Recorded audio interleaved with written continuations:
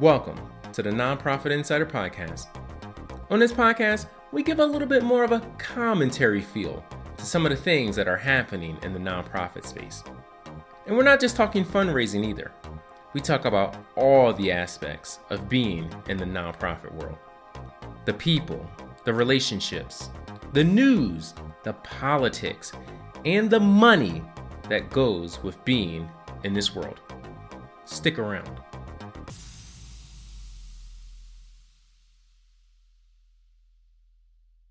Hello, and welcome back to another episode of the Nonprofit Insider Podcast. So glad to have you here. And at this point, if you're still listening to us 9 episodes in, May 24th, the summer's right around the corner. It's about to get really good here. Really nice weather all across the nation. You're an insider. And that's one of the things we're building here at the Nonprofit Insider Podcast. We want you to be an insider. We want you to be able to walk around in your everyday life and just know a little bit more as it relates to the nonprofit world. And we do that in all kinds of forms. Nonprofit horror story. We had a really good one on the previous episode. So be sure to check that episode out. Oh my gosh, that was a really good one. Nonprofit has a race problem. We had a really good story come through. So be sure to check that out. And one of the other areas we like to do on Nonprofit Insider is the news segment. We start every single episode with it. It's a great way to get it going. And not only do we have a good story for you today, we have a great story for you today. I mean, an absolutely amazing story. So we're going to get to that here in about 2 minutes. Be sure to go to the Nonprofit Insider Instagram page. Listen, we got some really good stuff happening over there. I'm sharing some good insights. We're new. We're kind of like in our infancy, not even 10 episodes in, still in the single digits, but we're rolling at a really good pace. We got some really great people out there that are connecting with us. And one of the things I want to start doing now that we're really getting a good vibe, getting a good zone here, is I want to start reading some of the reviews that we've been getting on podcasts. So here every now and then, if I can, every other episode or so, depending on when they come in, I'm going to read at least one review to start today or to start the day before we get into the news segment. And this is a really good one. I want to make sure to share this. This is the very first podcast review. This is on Apple Podcasts. You can check us out on Apple or on Spotify. This is the very first review that I received that wasn't one of my own, because listen, one of the things you can do is you can go and you can review your own podcast. So of course, I'm going to give myself 5 stars. If you had a book, you'd go online and give yourself 5 stars. So I had to do it. But the very first one that isn't mine, this is from username Sabrina Teal. Shout out to you, Sabrina. Love you. Appreciate you. She said, this is the title, Engaging and Provocative. And she wrote a 5-star review. 5 stars, yay. Can we get a clap for that? Love a good 5 stars. She says, this podcast is super engaging and enlightening, ! It's provocative and has flipped my concept of nonprofits. The host makes great and important points! Nonprofits are doing great work in the country and working to improve critical social issues, so we should improve their functioning. This pod is funny, fresh, and kept my attention while introducing me to some new ideas. And look, we like to be transparent here at the Nonprofit Insider Podcast. I do know this person, but I do appreciate it. I told her, just go in, listen to a couple episodes, and just do your own review. So she put that in, so I really appreciate it. If you want to leave a review, just go to Apple Podcasts and leave your own review. I would appreciate it. Seriously, that would be great. All right, let's get into the news segment. And like I said, I don't have a good story for you today. I have a great story for you today. And one of the things that I've been really appreciating about my life more and more these days is my interactions with all kinds of people, because I'm getting so much new information as it relates to nonprofits, as it relates to taxes, as it relates to culture really as a whole. And so it wasn't that long ago, a couple months ago, my girlfriend said, have you ever heard of people typing in quote, a Florida man, end quote. So you just go to Google, you go to Bing, and you type in a Florida man, and all types of results come up. A Florida man gets bitten by an alligator. A Florida man jumps off a boat and gets tackles a manatee. A Florida man walks into a Walmart in XYZ. And it's such a funny little subculture of society. I remember way back in the day going to peopleofwalmart.com. You all may be familiar with the song, These Are the People of Walmart. And there's just so many subcultures in so many different parts of society. And a Florida man is one that has really stuck out to me. So it wasn't that long ago. I'm doing a search for, like I do all the time, nonprofit news. So I'm typing in, I'm looking, I'm going to page 1, I'm going to page 2, and nothing's really jumping out to me until I saw this headline. In second embezzlement scheme, woman stole over $270,000 from a DC nonprofit. I said, you know what? I talk a lot of money on this podcast. I like that aspect. I was in DC not long ago. And then I read the first line and I said, oh, this is a no-brainer. And in the very first line, and let me make sure I give credit where credit is due. This is from the WTOP, so W Top News. And they actually are a news radio station out of Washington, D.C., a 24-hour one. And the author that's credited, her name is Megan Cloherty. And I'll bring that back up here in a little bit. But the very first line says, a Florida woman, you just gotta love America sometimes, Florida, wow. A Florida woman got caught stealing from her job once and then did it again. The financial director of a Washington, D.C. based nonprofit got away with sums of cash over $270,000 before federal investigators caught up with her. And the article is absolutely wild. It talks about a lady by the name of Christina Ballard. She's 53 and she pleads guilty to wire fraud and that she's going to spend the next 3 years in prison because of the wire fraud. And I guess the story goes that she ends up, she's working with an organization called Fair Trade America. I'm going to put them in the show notes. You can check them out. They're a nonprofit. They do work as it relates to the various farming communities across the nation. So they do work in that particular aspects as it relates to products being sold or produced.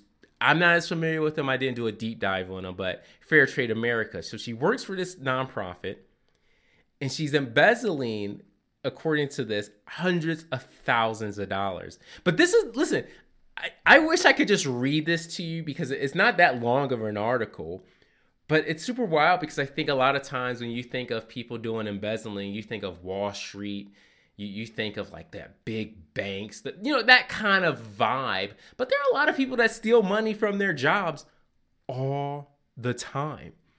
And it goes on to say that Ballard had promised the judge in 2015 that she had learned her lesson, had learned her mistakes, and that she'd, quote, never let something like this happen again. She ends up getting 4 years probation for a prior offense.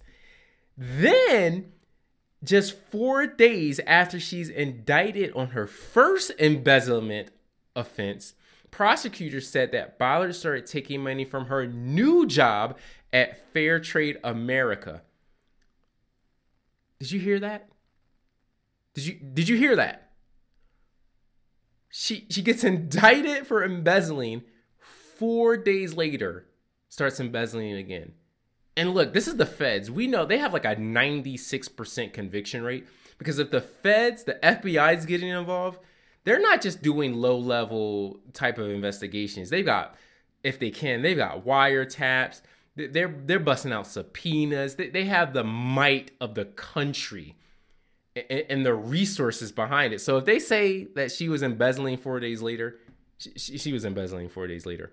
And it says that during the first 4 months that working at Fair Trade America, during the first 4 months while she was going through the judicial process of her first offense, they said she stole $30,000 from the the DC profit. Just an amazing story. And I was so intrigued by this story. I ended up searching it through the Department of Justice to look at the release. Because look, I'm at that point in my life, I'm getting more and more involved with learning the various aspects of government agencies and how they work because of the nonprofit space. So I found the release from the United States Attorney's Office in the District of Columbia, because they have like their own particular thing. And it's so wild to read this story because there were a couple of things. The first thing that immediately jumped out to me after reading this, and I'm also going to put this in the show notes because, you know, for you nerds out there, this is a press release that I think you all will love. The first takeaway is that it says in March 2022, like it said in the WTOP news, that in March 2022, Ballard pleaded guilty to this wire fraud charge, and that in addition to the 3 years prison term, she will have to pay $271,465.85 in restitutions and an identical amount in a forfeiture money judgment. So she's going to have to pay roughly $565,000, which if she's 53 years old, you know, that's going to be tough.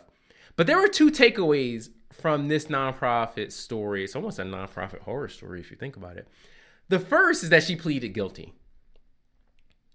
Like I just said, if the feds are involved, they have a case against you. So I'm sure that attorney's office went to her and her lawyer and said, listen, you're going to take this deal or you're going to go to prison for a long fucking time.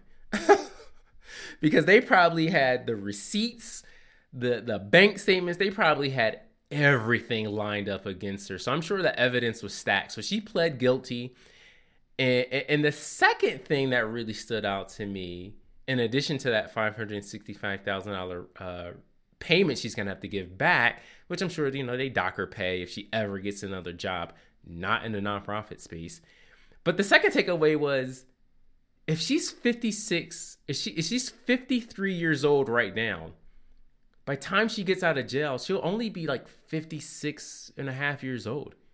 And let's be honest, with the way things are going, she'll probably be out in 2 years, maybe 18 months. Maybe she does, you know, half the time she gets out. She's going to be on probation for 3, 4, 5 years anyway. And so I just love the fact that she stole all this money, and yet she'll probably still get out in like 2 years or less. It's a pretty wild part of the justice system. It's a pretty wild part of the justice system in America, because you can steal a lot of money and catch no time. But if you get caught with a drug case, you know, you're in a tough situation. So my desire for you nonprofit insiders, I want to try to keep up with this case. I'm hoping that 2 years from now, this podcast will still be running. You'll still be listening to this. I want to keep up with this lady, Christina Ann Ballard from Largo, Florida. Will she get out? Can we have her as a guest on the show? Because, wow, what an absolutely wild story. And I don't know who worked at Fair Trade America and did her background check, but my goodness, like, because if you're doing this isn't like your first time. There's usually, if you're 53 years old, you've had some time in the game to perfect how to do offshore accounts, wiring transfers. It sounds like she was really going in. So check it out in the show notes. Just another example that the nonprofit world is a lot more similar to other spaces and other industries than we think, because like I said, there's a lot of money. I always say this all the time. There's a lot of money in the nonprofit world, and people want a piece of that, sometimes in the most nefarious ways. One of the things I really actually enjoy in life that I don't get a whole lot of time to spend energy on is sports. It's something that I enjoy. It's fun to watch. It's fun to keep up with. I listen to a couple of sports podcasts, but in my day-to-day life, I'm just too busy. I'm trying to raise a kid. I'm co-parenting with my ex-wife. I'm trying to lead a life, trying to make moves, trying to do this podcast. So I just look at the end of the day, I just don't have time to watch football all day, to watch basketball all day. But when I can, I keep up with what's going on. And so often I see a lot of parallels, and this is nothing new, but I see a lot of parallels that happen in the sports world that are very similar to the nonprofit industry. And I see this with a lot of industries, whether it's sports, finance, manufacturing, banking. I think there's a lot of similarities to one degree or another to what happens in the nonprofit space. It's just a lot of shared energy, right?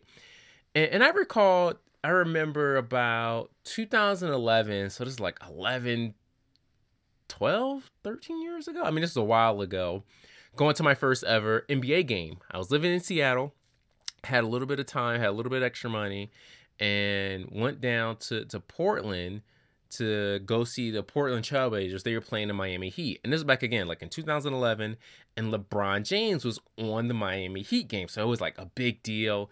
It was really cool. And for my first NBA game, I mean, seeing one of the best basketball players ever was just really, really fun. And I remember watching the game. Portland won in like the final minute, like the final like 30 seconds, a good game, just like worth every dollar. And I remember just looking up and looking at the box score. And I think LeBron James had like 18 points, like, 5 or 6 assists, something like that. But it didn't really matter because despite the fact that he didn't have, I don't even think he had like the third most points in the game. It was like one of those nights, it was kind of an off night for him. But I remember looking at the box score and saying, it's not a reflection on how good he was on the floor. And I think sometimes there are individuals or people that we see and that we know that are really, really good. And then there are some people that we see and we know and they are game changers. And in the nonprofit space, I think there are there are many elite donors out there. I think MacKenzie Scott is a game changer. But before we get into that, can I tell you about my friends over at the Nonprofit Insider podcast? That's right. You know I had to do my own promo. And what I want you to do right now is open your Instagram app, because I know you are on Instagram, and follow me at the Nonprofit Insider. We have a slew of high-level posts that are going to improve your life in the nonprofit space in a relaxed and informative fashion. We're talking facts, stats, opinion pieces, exclusive nonprofit horror stories I'm only going to share on Instagram, and some pretty cool pictures from time to time. Plus, every Friday I do a weekend survey question so you can stay connected with me in the greater Nonprofit Insider podcast community. And best of all, we only post once a day, so you don't have to worry about seeing 800 million stories and posts on your feeds from me. It's so annoying when I see those things. Again, follow me at the Nonprofit Insider on Instagram right now. All right, let's get back to the show. So I did a little research, hit the internet streets, see what information I could get. Because over the last 3 years, she's just been on a complete tear. She's given away money at such a rate, and not even that she's given away so much money at a fast rate. I think there's some other aspects that's being lost in the conversation when it comes to MacKenzie Scott and the way she's giving out money. That I kind of wanted to talk about here in a little bit, but first a little backdrop here. So according to Forbes, just simple research, nothing crazy, doing no big J journalism here, but just kind of looking around. According to Forbes, when she walked away from her divorce with Jeff Bezos, she received 25% of all the stock in Amazon that he owned, right? Of course, he was the founder, CEO, but she got 25% of the stock. That turned out to be 4% of the total company, which in turn turned around to be roughly $44 billion, which is it was just so crazy of a number. It's like funny money, right? When we're like, oh yeah, it's like 44 billion with a B dollars. So she walks away from the divorce, right? Has $44 billion in hand. And since then, she's just, like I said, she's just been on a tear with the amount of money that she's been giving away. And so according to the insights and the information I was able to find, she's given away a lot of money. She's had the largest single donation to Girl Scouts of America at $84.5 million, the largest donation ever to Planned Parenthood at $275 million, the largest donation in the history of Habitat for Humanity at $438 million. That was back in March of 2022, so just about a year ago. And I think, according to my research, that's still the largest donation she's ever given. Like, that's the largest donation in her profile, $438 million. $122 million to Big Brothers Big Sisters. That's the largest in their 188-year history. So she's just given a lot of money to some names and some brands that, of course, we all know about. But she's also given a lot of money to education, a lot of different organizations, a lot of universities, $20 million to Spelman, $50 million to Perry View, A&M University, Amarillo College. I mean, she's just given away just money to all types of organizations you could tell that her and her team really, really believes in. And according to Quartz.com, I found this really interesting. She is considered to be the fourth most generous philanthropist at the time of the writing of the article in history. And I'm recording this, just around March. And according to the Quartz article, her donations have been as much as $14 billion since 2019. Folks, that's only 3 years. $14 billion in 3 years. To compare that number, Warren Buffett, according to my research, has done $46 billion over his lifetime, but of course he's been around for forever. Bill and Melinda Gates, they've given away $33.4 billion in their lifetime, and George Soros has given away $18.1 billion. In 2020, MacKenzie Scott donated $6 billion. That's just in 1 year. And many believe it to be the single largest donation by a living donor in a 1 year span. Folks, that's crazy. And so when I say about being a game changer, it's clear her money puts her in a position to change the nonprofit industry and philanthropy in general as a whole, because she's donating to so many organizations at such a large rate that she's just naturally going to be one of those upstarts that has the ability to change so much of the industry. Basically open up the doors, because, one of the things with a lot of her donations, and it's been a little bit of a criticism, is that she's donating but not really sharing too much information. Obviously, like I said, I just gave you a rundown of all the top nonprofits that she's been given to and some of the largest donation amounts. But for the most part, it's kind of like a little behind the scenes. She has a team of advisors. I'm sure a good group of lawyers, researchers that are doing amazing work, but you don't really see too many interviews with her team. You can't find videos out there. So they're running a really tight ship. And so, there's some people that are like, a little bit about that when those things happen. But with a lot of the donations that she's been giving away, and you see a lot of quotes out there, that one day they just received a call, a local arts group, a local nonprofit theater. They get a call from a member of the MacKenzie Scott team saying, hey, we love the work you do. We want to give you a donation of $1.6 million. They didn't know they were on their radar. That nonprofit had no idea they were even in a running for money like that. And so one of the things I think that's changing in the nonprofit industry is, of course, the application process as a whole. And I talked a little bit about this in the previous episode of Nonprofits Have a Race Problem, where a lot of nonprofits will put applications as a way to serve as a barrier for those particular groups to get funding. And it's a way, to be completely honest, to discriminate around certain nonprofits that maybe don't have the resources or the tools to pull results and data to the degree that other nonprofits do. So I think one of the big things we're seeing with the work that MacKenzie Scott's doing right now and her money and the way she's giving it away is that she isn't requiring applications to a lot of them. And that kind of transitions a little bit into the second piece that I think is really, really impressive, actually, with the work that she's doing. The gifts, and this is the second piece, the gifts that she's given away, by all accounts, many of them are no strings attached. This is a big thing in the nonprofit space where, and we see this in all types of relationships in life, husband and wife, parent and children, a worker and employee.